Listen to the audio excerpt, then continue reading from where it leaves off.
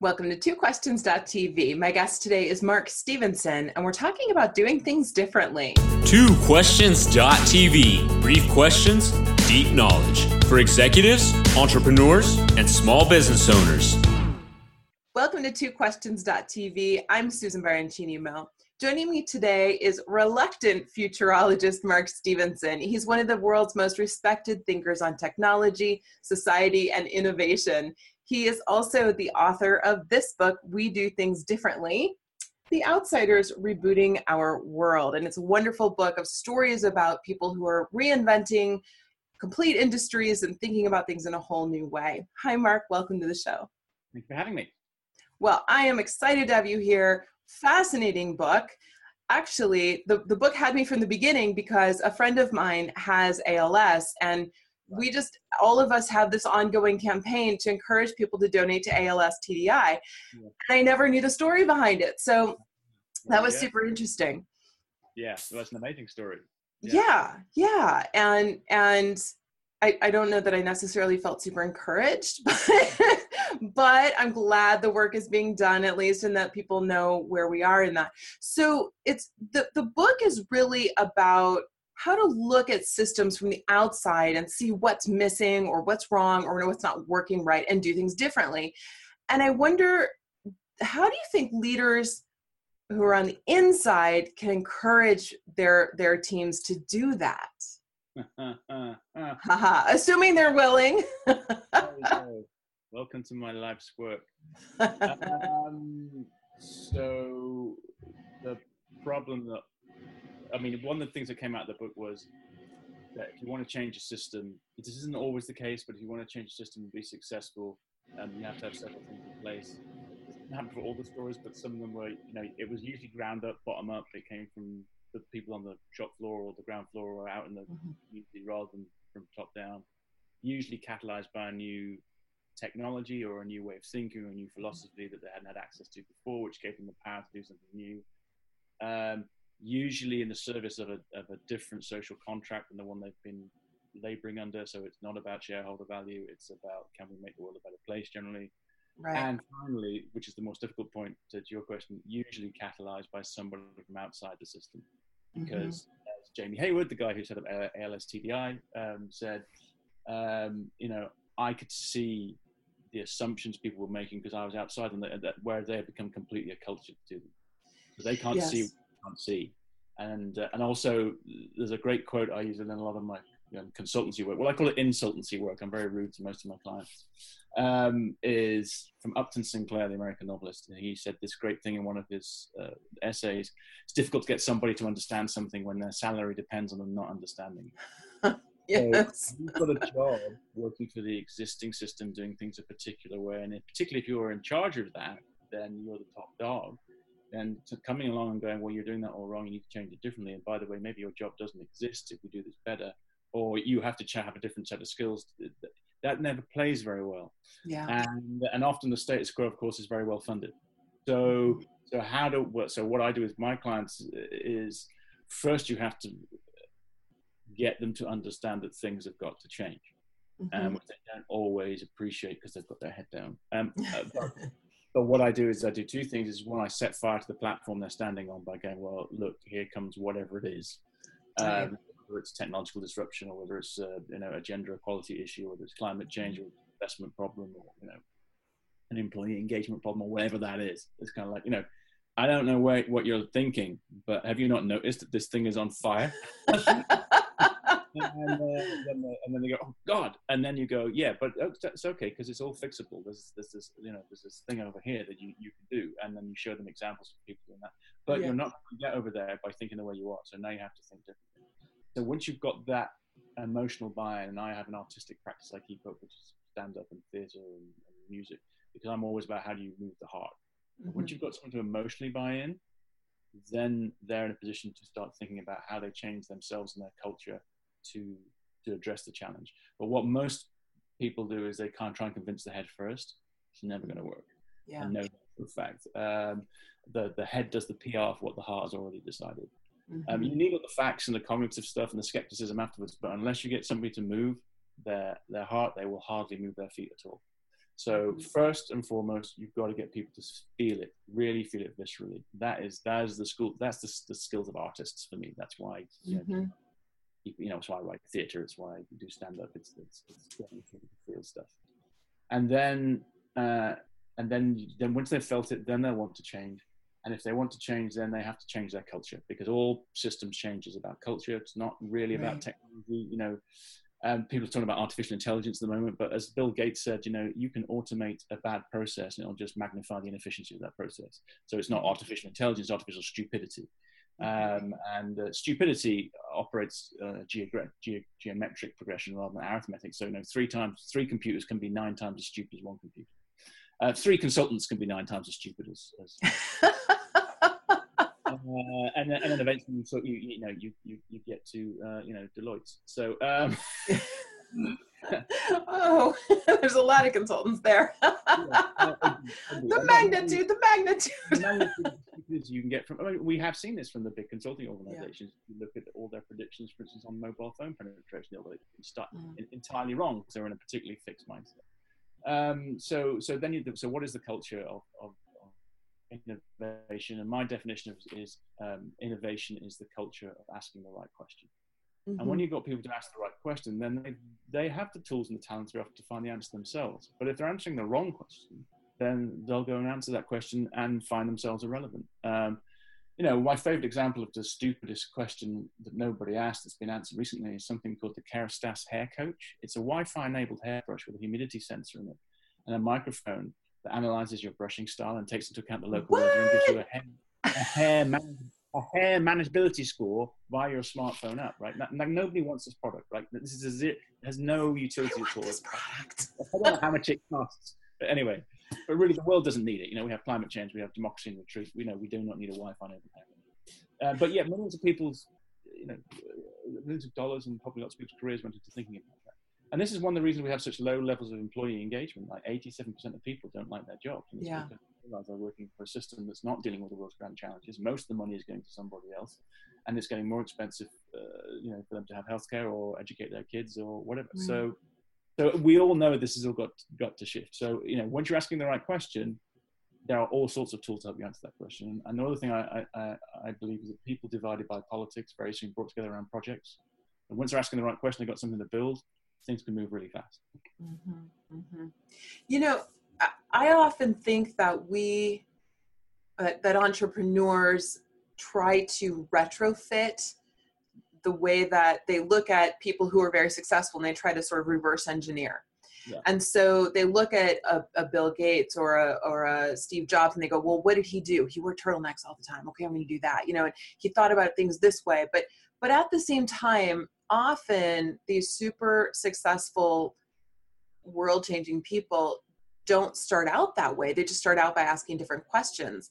I recently read a biography of Leo Fender of Fender Guitars. Yeah. And this was a guy who was an engineer, and he genuinely was just at a party one night and trying to do his part to help these war effort parties.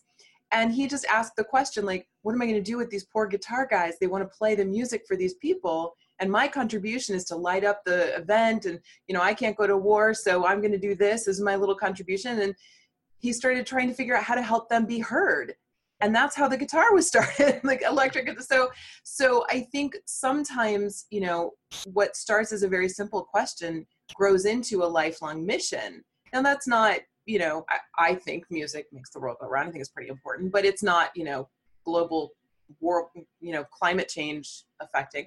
But still, I think we look at the wrong things so often. So do you have advice for entrepreneurs who are thinking about, how can I be disruptive? How can I be different? How can I change things? I'm just one person, what can I do? Well, the first thing that comes back to that emotion again, there are people who say they want to be entrepreneurs, and what they're really saying is I want to be rich. Yes.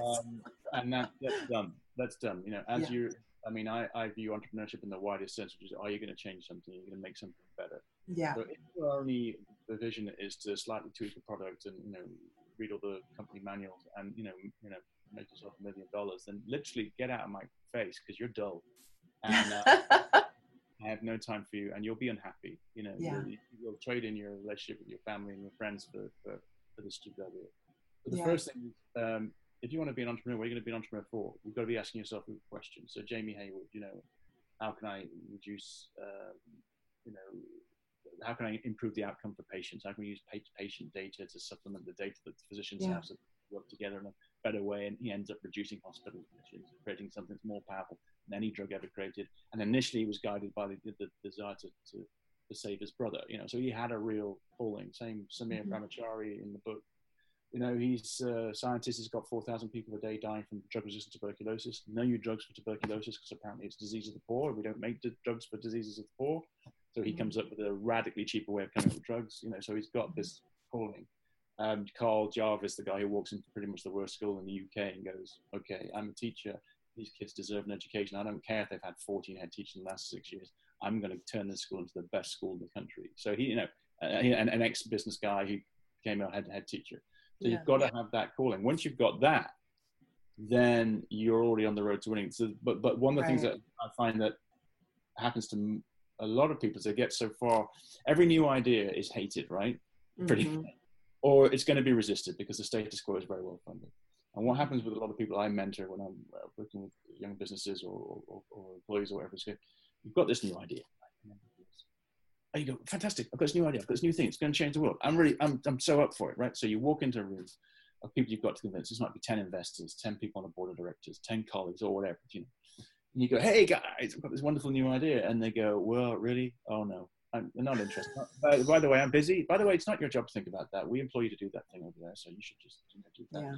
And there's a reason we do it the way we do it. So can you just, shut up. And you're sitting there and you think, wow, that's tough. And but one person out of that 10 came around, and this is the mad person, right? This is the person you go drinking with. So they were going to come down. You're now sat in the bar with this second person, and they're going, I don't understand why they didn't go for it. And then you realize why. You have this revelation. You go, I know why. I didn't sell it well enough. Yeah, it's my fault. I didn't have the chops, the elevator pitch, whatever it was to capture their imagination. That's not a problem. I can fix that. I just got to work on my pitch. Okay, so what you do, you go back into that room. There's now 9 people who don't want to listen to you. You do a new pitch, and they all go, so no, we heard you the first time. One more person comes around. Now you're sat in the bar with 2 people. You still think it's a presentational issue. You still think, I've just got to light that fire in their belly. Blah, blah, blah. And you go and you realize what you really need to do is move from PowerPoint to Keynote and change the font.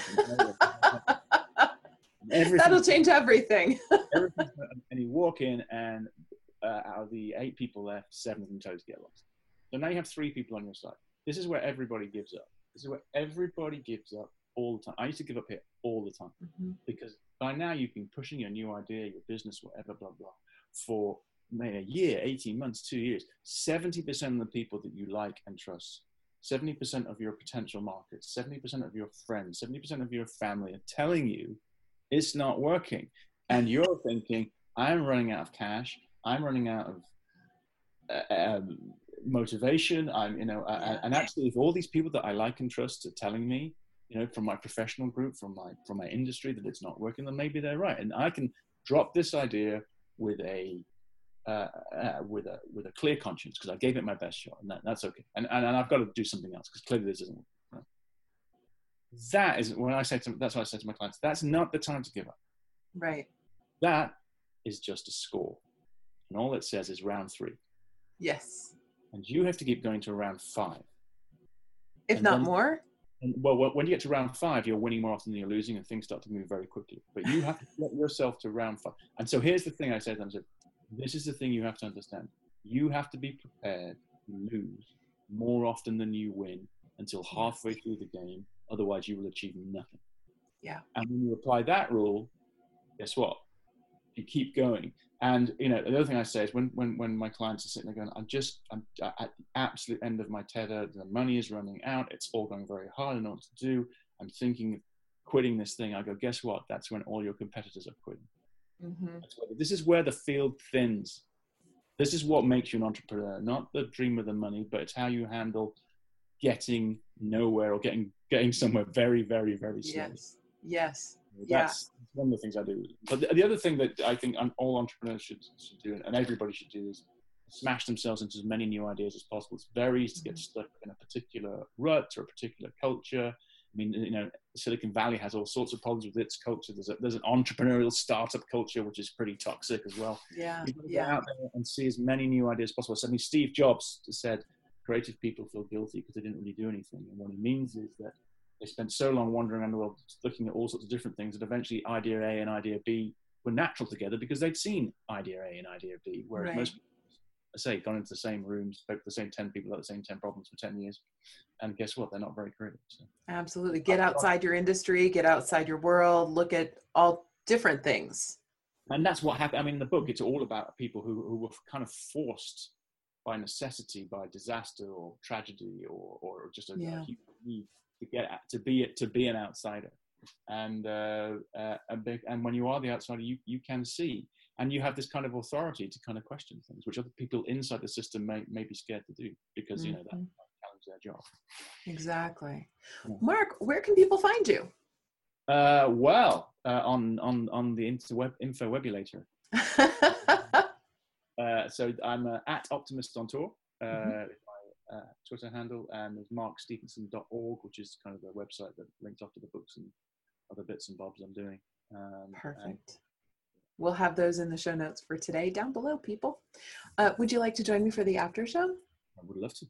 Awesome. Okay. Well, thank you for joining me on this show.